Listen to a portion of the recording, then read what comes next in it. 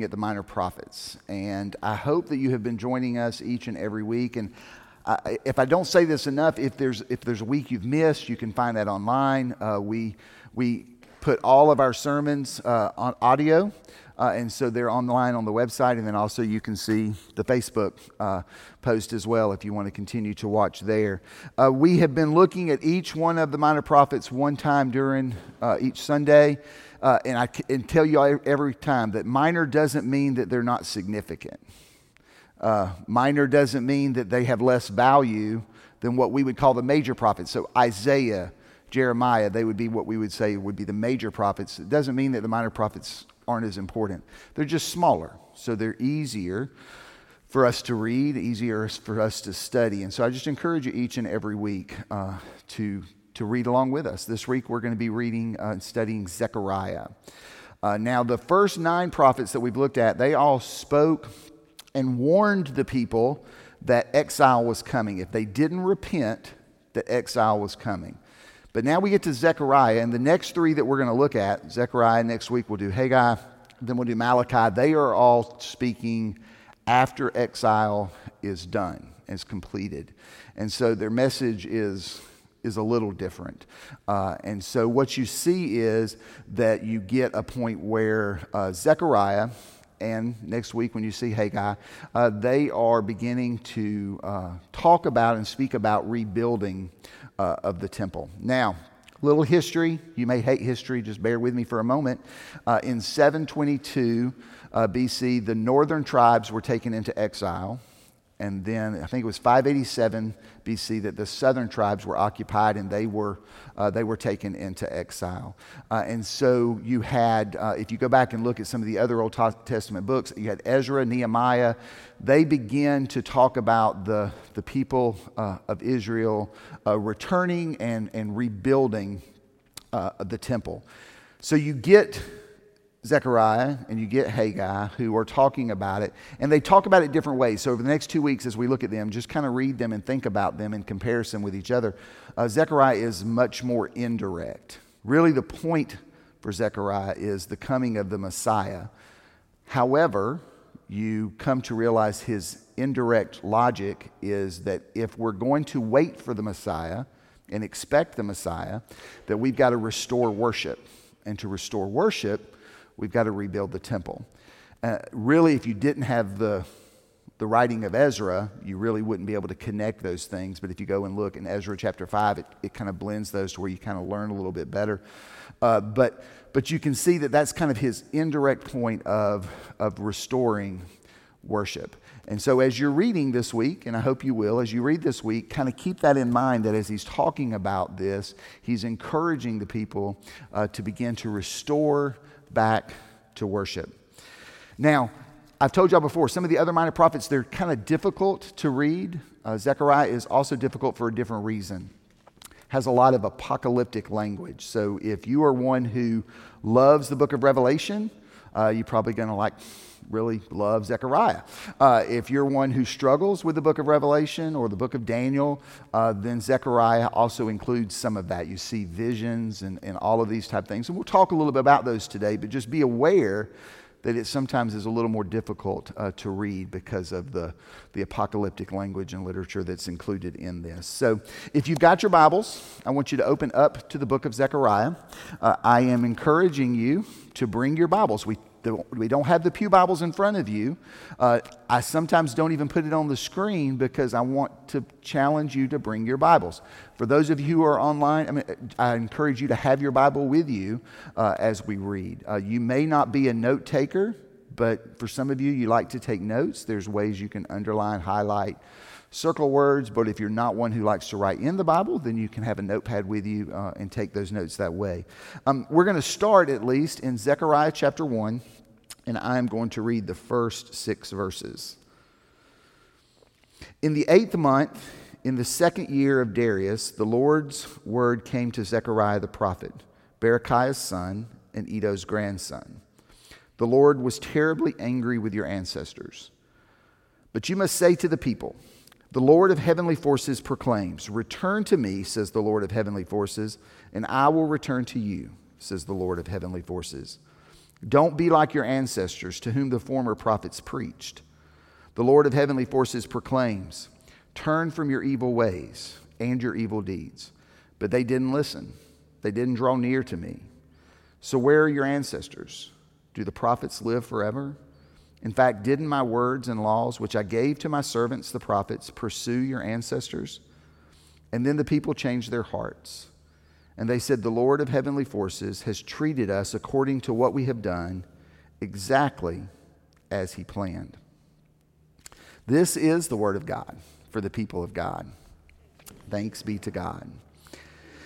We as a church are striving to do something that Stockbridge First United Methodist Church has never done before. We are striving to do something that most churches across denomination, across all denominations, are striving to do.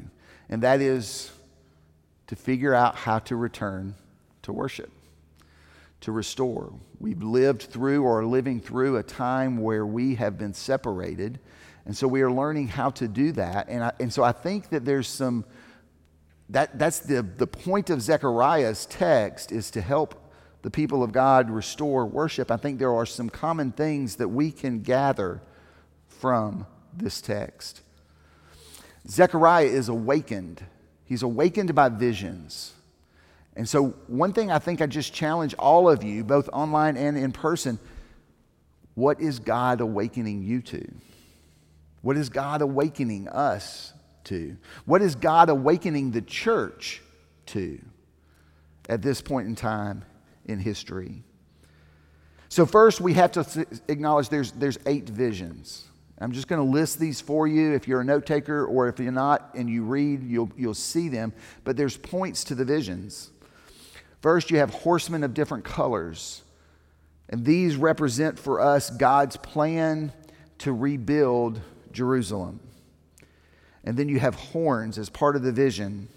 And the vision is God's power over the world's power. God's promise is that he will destroy the forces of this world in the Messianic age. Because remember, that's what Zechariah is talking about, the coming of the Messiah. You have a third one, which is a measuring line. And again, what you see is God is building. God is the master builder, that God is going to be the foundation. You see the high priest, and the vision here is this process as the spiritual Messianic age comes, that you have to go through a spiritual cleansing. And it has to start with the high priest. You see a fifth vision, which is a gold lampstand and 2 olive trees. And this represents the presence of God.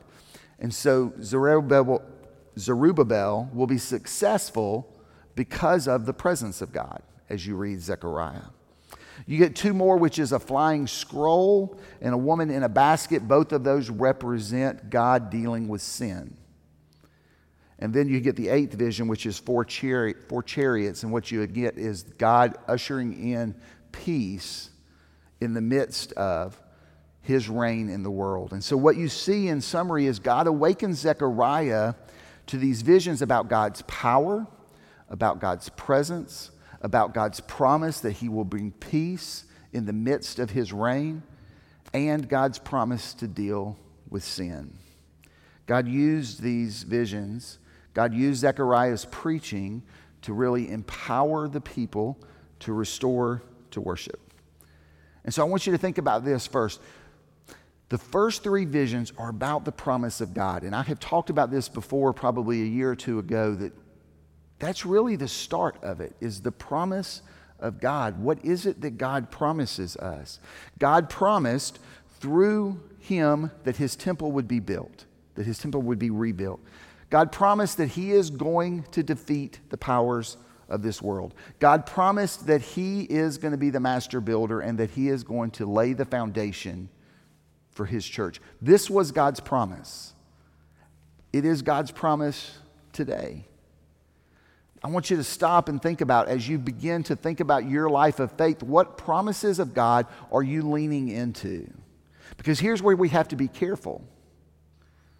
We can name something we want and call it the promise of God. And that can be dangerous. Right? God promises me that I'm going to be happy my whole life. God didn't promise that. God's never promised that. God promises me that He will not give me more than I can handle. God doesn't promise that. In fact, I would make the argument that it's the exact opposite. That God is okay when those things occur. Not okay, but God, those things allow the happens that we can't handle, because what God's goal is for us to depend upon the Holy Spirit. And it pushes and drives us to depend on the Holy Spirit. And in that we grow in our faith. What is the promise of God that you are holding on to? Let me share a couple of these that I think about, but I would include or encourage you to think about as well. Matthew 16:18. Talking to Peter, I tell you that you are Peter, and I'll build my church on this rock. The gates of the underworld won't be able to stand against it. That is a promise of God.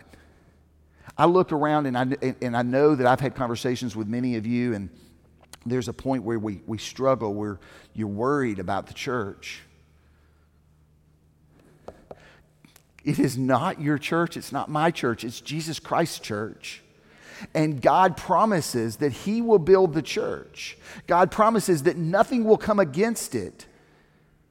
Instead of spending our time worrying, let's claim a promise of God. That God promises that nothing will overcome it. Begin to live that out and claim that as you think about what promise you want to live under. Look at Acts chapter 1, verse 8, a verse many of you probably have heard. You will receive power when the Holy Spirit has come upon you, and you will be my witnesses in Jerusalem, in all Judea and Samaria, and to the end of the earth. God's promise is that you will receive the power of God in your life. I want you to think about that. It is a promise that you will receive the power that raised Jesus from the dead. You will receive that power. The promise that breathed life into the dry bones and created an army. You will receive that power. The promise that the power that parted the Red Sea, you will receive that power. You will have the ability to be a witness. When somebody comes and goes, I just don't know that you have the power of God in you. Claim it and live it. That's a promise from God. Philippians 4 says, I can endure all these things through the power of the one who gives me strength. That is a promise from God, that God's power that resides in us will strengthen us, will help us endure, will help us persevere. Look, many of us sit in this room because this has been a hard year.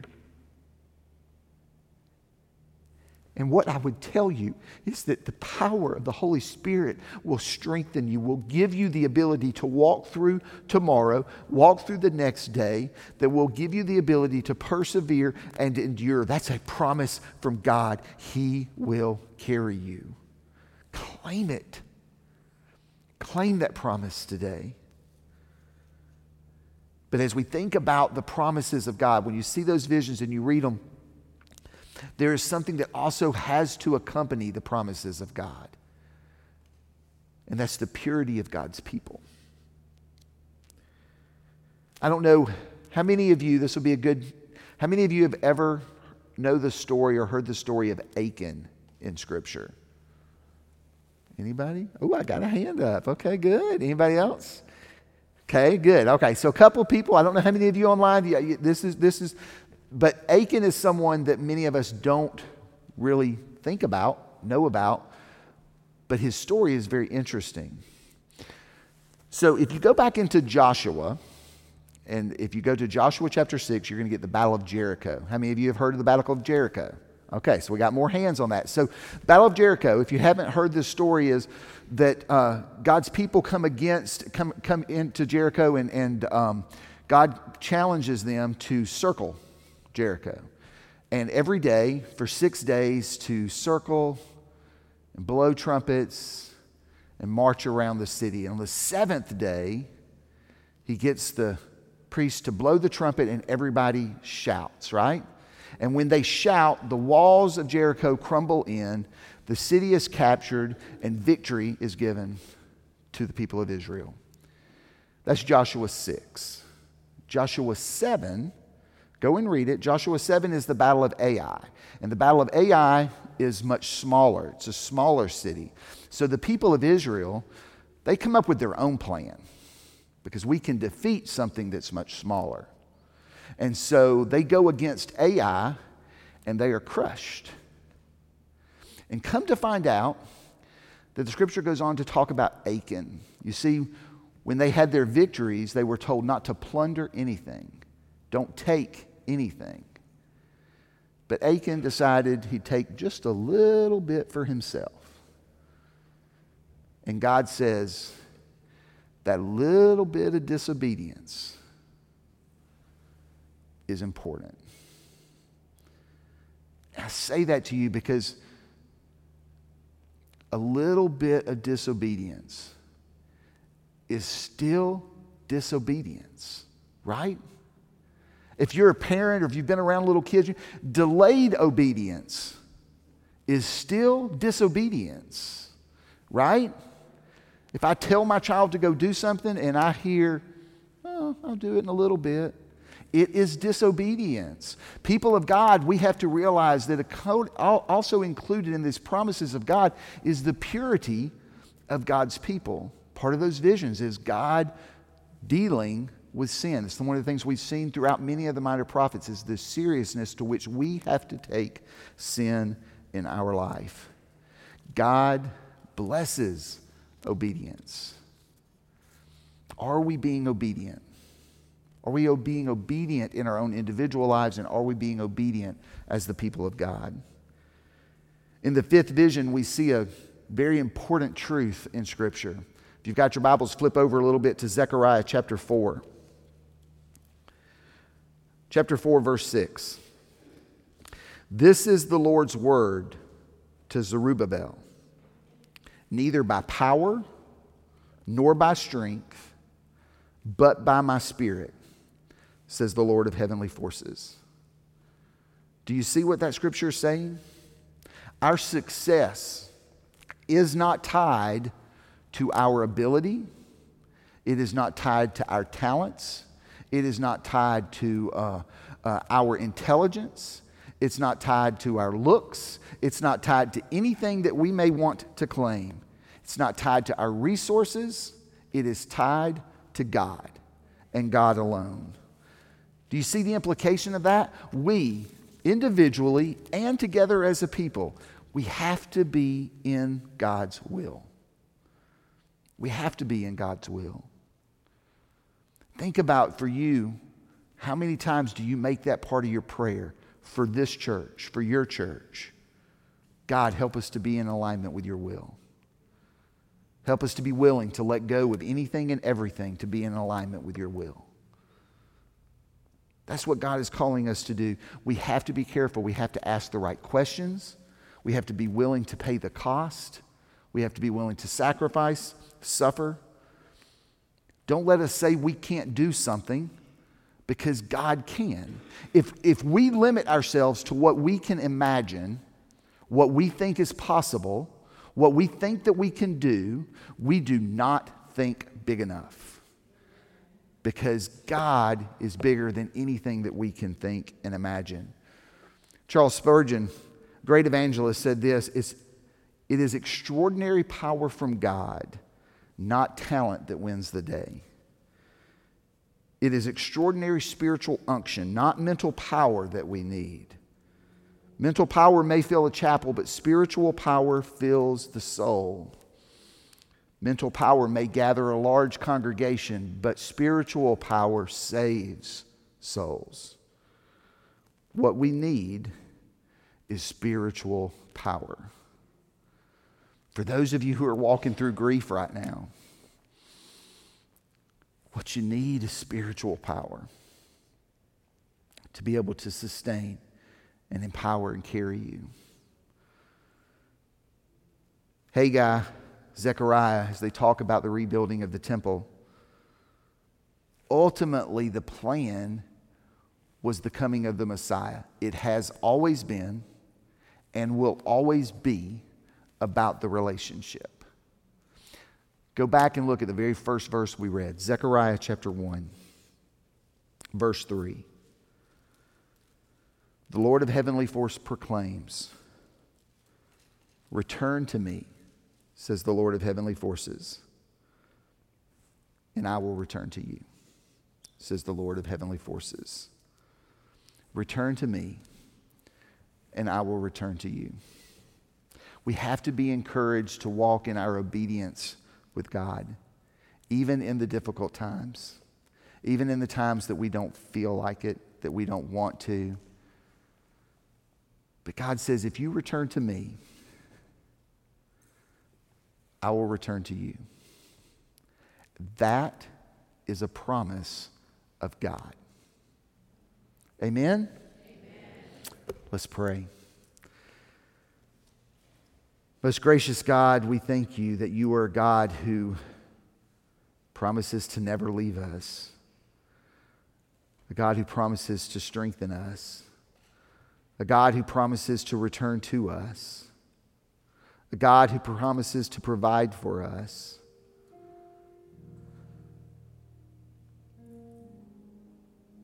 Help us.